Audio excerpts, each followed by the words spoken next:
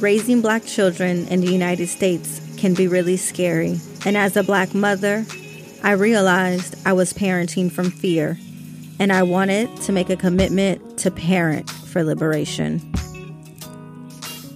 You are listening to the Parenting for Liberation podcast. I am your host, Trina Green Brown. Each episode, I'm joined by other Black parents, and we discuss our journeys to push past our fears to raise our beautiful Black children to be whole, free, and liberated.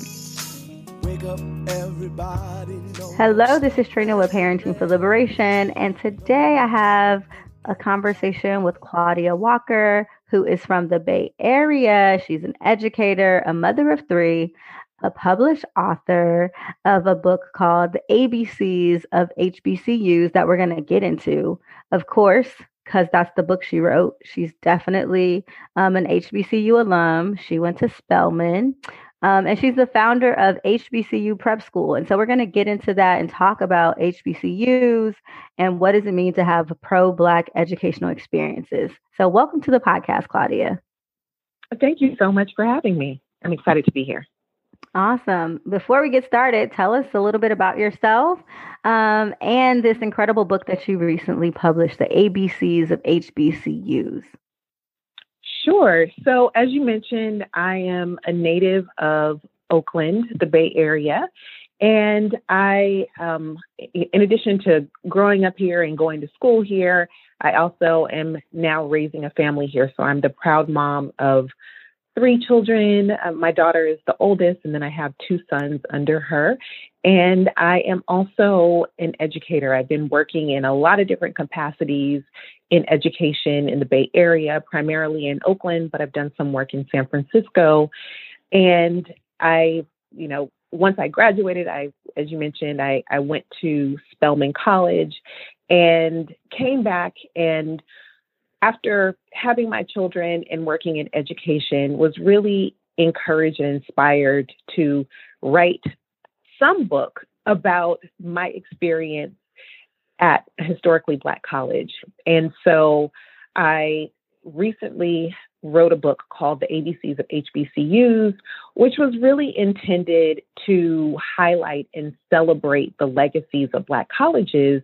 As you know, since we're both here on the West Coast, we don't have the same level of access, or our children, our students, young people don't have the same level of access to Black colleges as those that live in the South or on the East Coast. And so the book was really my way of trying to share that Black excellence that, is really key to the HBCU experience in a book, so that regardless of where students, where children are living, they can get a little slice of HBCU culture. Yes, I definitely resonate with that. Being in Los Angeles and going to school in Los Angeles and staying in California, I definitely didn't get that experience. Personally, being on the West Coast, I didn't grow up aware of all of the HBCUs. And so I would love for you to share about how beneficial having an Afrocentric collegiate experience can be. And can you talk about why HBCUs were even established and describe what it means to be on a historically Black campus? Yeah, for sure. So I am, really blessed that my mom attended an HBCU. She was born and raised in Georgia. And so she attended Savannah State College at the time, now university. And so she would always share with me her experiences of attending an HBCU. And so I was really fortunate to be able to go on a Black college tour during my senior year in high school. And for me, it was transformational because prior to that, I had attended predominantly white schools. And so stepping onto the college campus, the tour was within the Atlanta University Center. So that comprised at the time Spelman, Morehouse, Clark, Morris Brown, and ITC, which is a theological seminary. And being able to step onto a campus where the entire school just affirmed and uplifted you was unlike anything that I had ever experienced.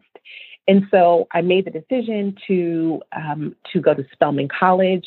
And as you mentioned, I came in as an English major, but in addition to just being surrounded by people who look like you, who share, I can say share a similar experience, but that actually is not completely the case. You go to an HBCU and you think, all right, there are going to be a ton of Black folks, and they're all like me. And I think the beauty of it is that they're not. As we know, Black folks, people across the diaspora are so different. But for me, it was incredible to see that not only were there because I went to Spelman, there were women there. So there were not just Black girls, Black women from California, but they were from all over the country and from all over the world. And that spoke to, I think, what was really key for me in my freshman year experience. Although I was an English major, we were all required to take a class called African Diaspora in the World. And I'm a little embarrassed to say it, but before going to Spelman, I had never heard of the diaspora. Never. I thought that, all Black people lived in America or in some country in Africa. I didn't really understand that there were people of African descent that were living all across the world. And so that's what it was like to go to a Black college, to learn things about yourself, to learn things about your culture that you had never been exposed to before. And so that for me is what really made my experience, apart from just the social aspect of, as I mentioned, being in a space where you didn't have to explain or justify your existence. That was really central to my experience. And I think just most people's experiences at Black colleges and having that Afrocentric educational experience. Yes. I mean, what you're saying is definitely that we are not a monolith, right? That Black is expansive from across the diaspora. We're so different. And I appreciate you naming, there's some things that you didn't learn, right, beforehand. And for many students, honestly, college is the very first time that they have the opportunity to learn about Black history, Black American history, around Black history that's throughout the diaspora, right? And you had the benefit of learning that in an institution that really centers the Black experience and Afrocentric education. And I know you said you're an educator as well, here. And so I'm curious about how HBCUs differ in the ways that they aid, students in the unlearning of what we've been taught. Because typically we learn Black history begins with slavery, and then they skip from emancipation to the bus boycott. Those are that's the gist of Black history, right? And so how do HBCUs differ in supporting children, Black students, in unlearning what we've been taught? And how does it empower our children in the classroom, in our lives, and beyond?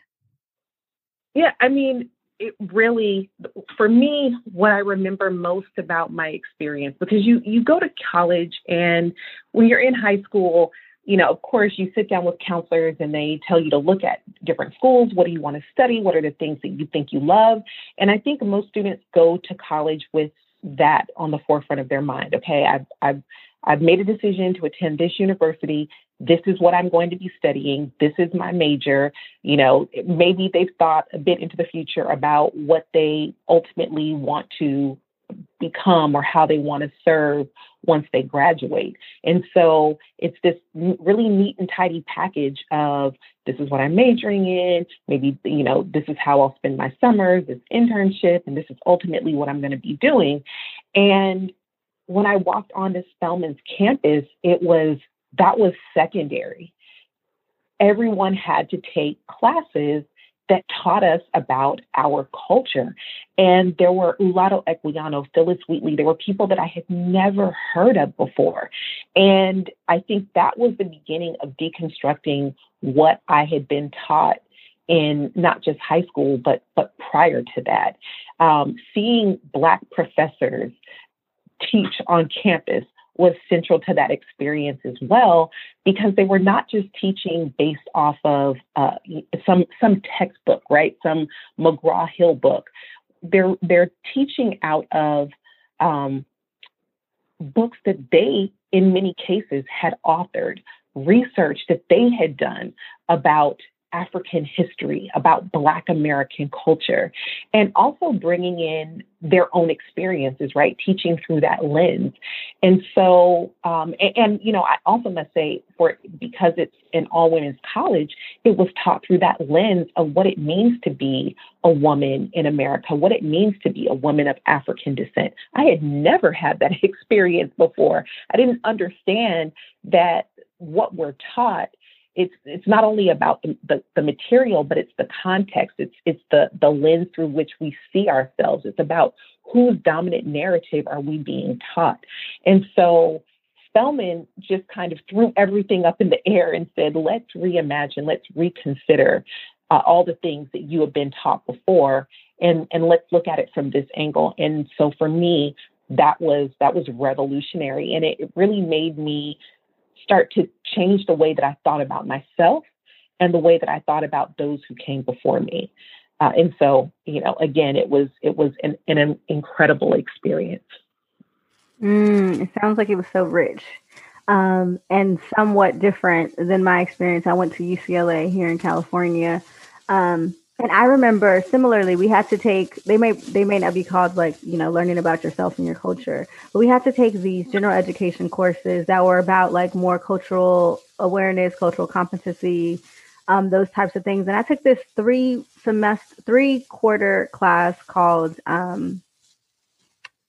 Interracial Dynamics, and it looked at race, and it was 3 quarters, and I definitely intentionally selected to go to the class that had the Black teaching assistant in that class, in that subgroup, and our professors were folks of color for that class, because it was multiple professors who taught the class over the course of the whole school year, and it was a class for freshmen to opt into, and you could choose different series, and I chose this one.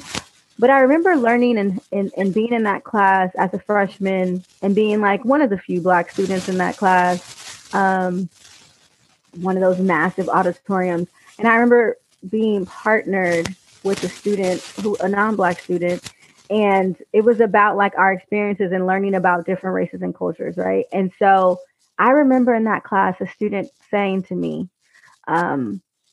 you're nothing like I thought you would be. And I was wow. Well, you don't even know me. What do you mean? Right. What does that mean? Yeah. And she's like, you're nothing like I thought you'd be. And I'm like, what do you mean? And she's like, like on TV, Black people are on TV. And I was like, whoa, let me look at TV with the lens that this is what people think I am. Right. And that's what made me become a communications major, because I was like, oh, wow, images and messages. This is how people are learning about culture and learning about Black people. I just think about that experience, because though we may have, right, you're in your freshman class learning about culture, and I am too, but I'm learning about it with this external gaze, right? With this, with other people who are looking at you from an external gaze that is, that's invasive a little bit. And it's not the same as being in a community of folks who are trying to explore this thing about ourselves collectively together, although we are very different. And so I just think about the power of learning in a safe space, in a sacred space, right? Where we're all learning in a collective space. And so I just think about the power of that. And it makes me think about, how the types of schools, predominantly white schools, or these, white institutions, are often lifted up as better than, and will get you more access to more things than going to an HBCU. And so I'm curious as to why you don't think HBCUs and Afrocentric education in general, why it doesn't receive the same credibility as these private white institutions. Well, that's a question that I get a lot. And I also constantly am being asked if HBCUs are still relevant today. Why do they need to exist? As though the fact that theoretically Black people can apply to and attend any institution now means that there's no space for historically Black colleges. And so, the idea that there's these group of schools that are more elite than other schools or that provide a better education is a myth that's predicated on white supremacy. This idea that, the more white people, the greater the history of trauma and exclusion of a certain group of people means that an institution is better. I think for many spaces, it's about the old boy network, right? It's about people who, the myth, I think, hopefully, that certain schools are better should have been shattered when we found out about the whole college paying for access to, admissions. The idea that people can use their privilege, can use their access, their wealth, their resources to pay for their children's way into a school lets us know that this is all a myth. And when we look at HBCUs, the fact that they have historically been created to serve Black people, well, that in and of itself has created this myth that they are not inclusive, that they are not selective, and that they don't prepare students for the real world. And I've heard that from not only white people, but from Black people. I've heard it from Black parents that say, I don't want my children to go to an HBCU because it's not the real world or it's not going to prepare them. And to that, I say, we can look at examples like Kamala Harris. We can look at Stacey Abrams. We can look at Spike Lee. We can look at Toni Morrison. The list goes on. Dr. Martin Luther King. The list goes on. But I would say from my personal experience, when I told you that I came into Spelman as an English major, and I ended up on Wall Street as a graduate of Spelman, an English major. I interned for an investment bank in New York going into my senior year and was hired from a different investment bank once I graduated. And I had actually spent, it's funny because part of the program when I was a junior, going into my senior year that summer, I interned, but they also sent me to like a training program at Dartmouth, which is considered to be one of the Ivy Leagues. And they had targeted students from Spelman, from Morehouse. There were a couple students from Howard, and we were part of this cohort that was supposed to go in and help Wall Street diversify itself.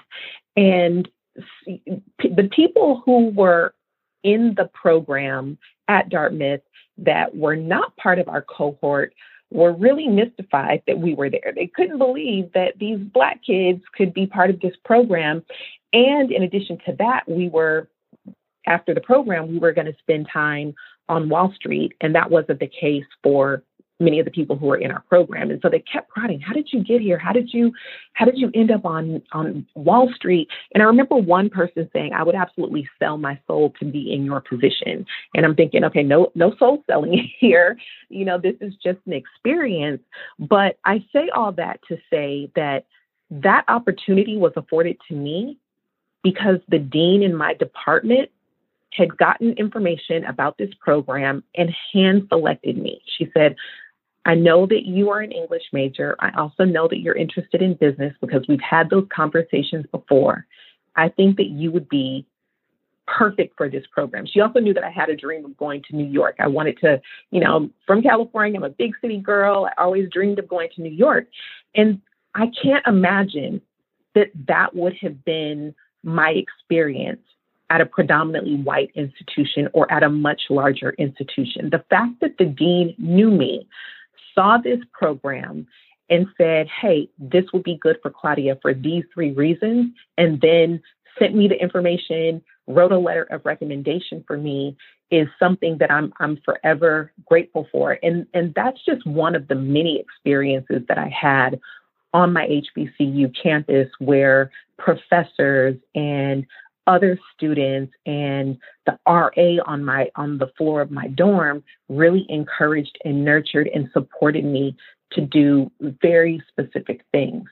And so, that is, to me, why HBCUs are so vital for our community, for the continuation of the culture, for economic and educational empowerment. They're vital, and there are no other schools that can actually replicate, or no other schools in the higher education space, should I say, that are actually replicating that experience. Yes, I can't believe someone just made assumptions about the schools, and people still do make assumptions about the schools. I've been told, that's when I had my conversations with folks about the schools, and they're not about their relevance. I'm surprised that people question their relevance in this moment. In this moment, it's very surprising. And I know you're an educator, and you talked about the significance of these schools in for college level.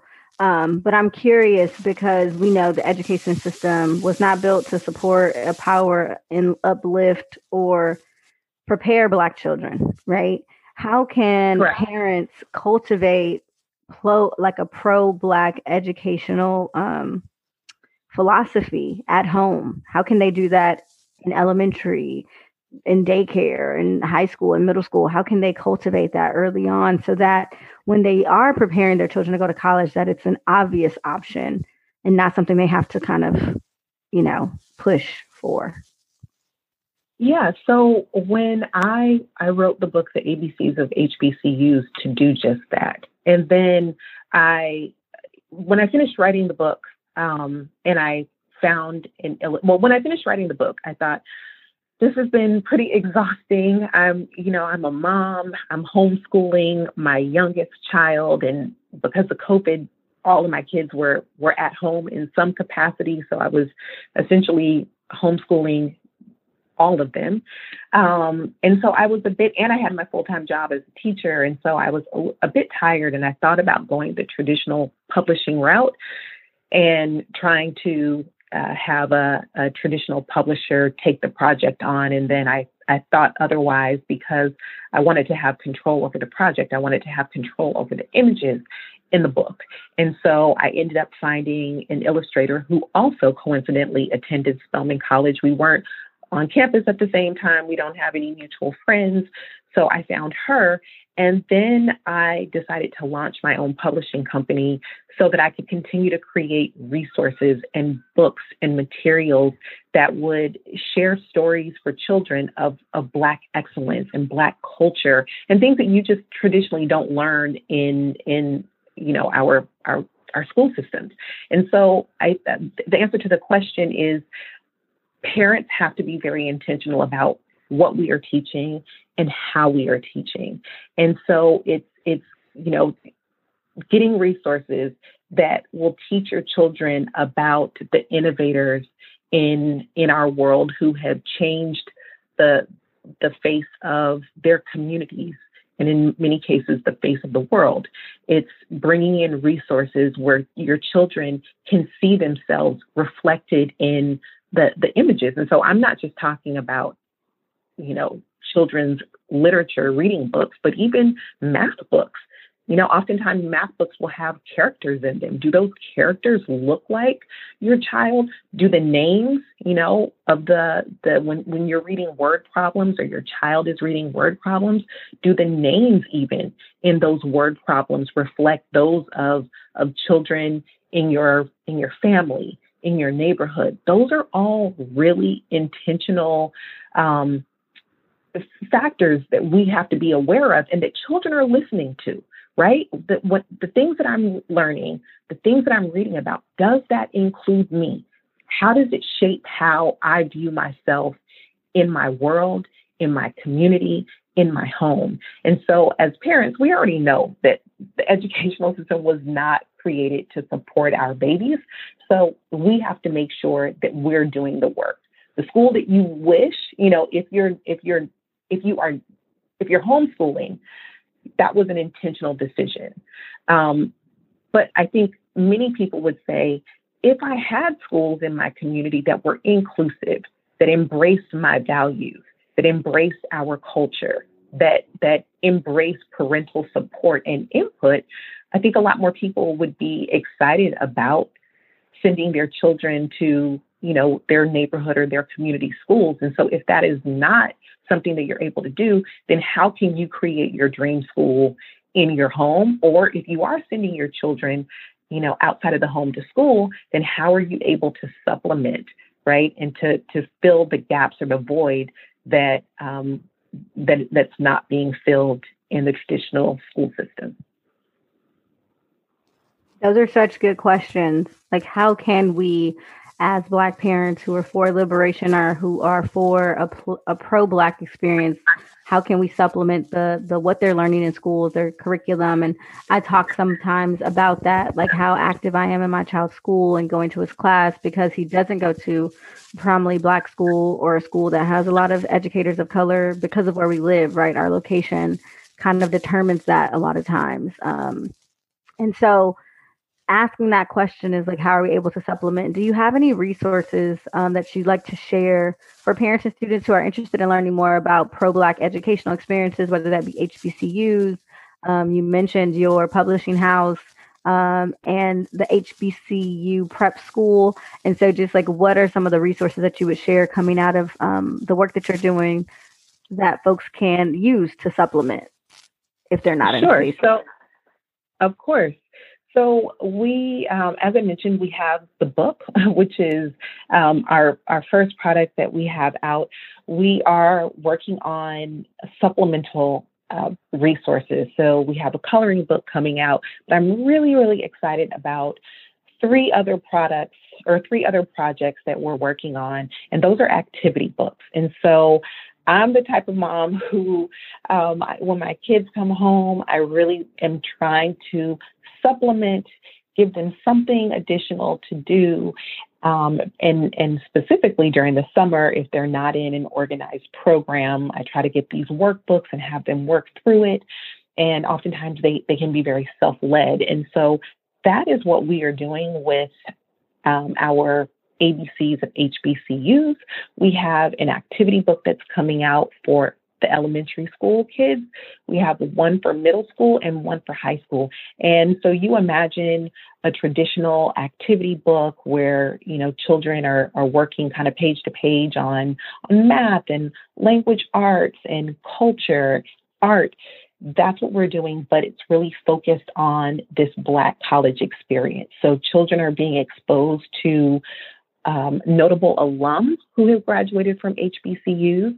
They are being exposed to different majors. So, for example, there's certain schools like Morgan State that teach Kiswahili, they teach Japanese, they teach Wolof, which is another African language.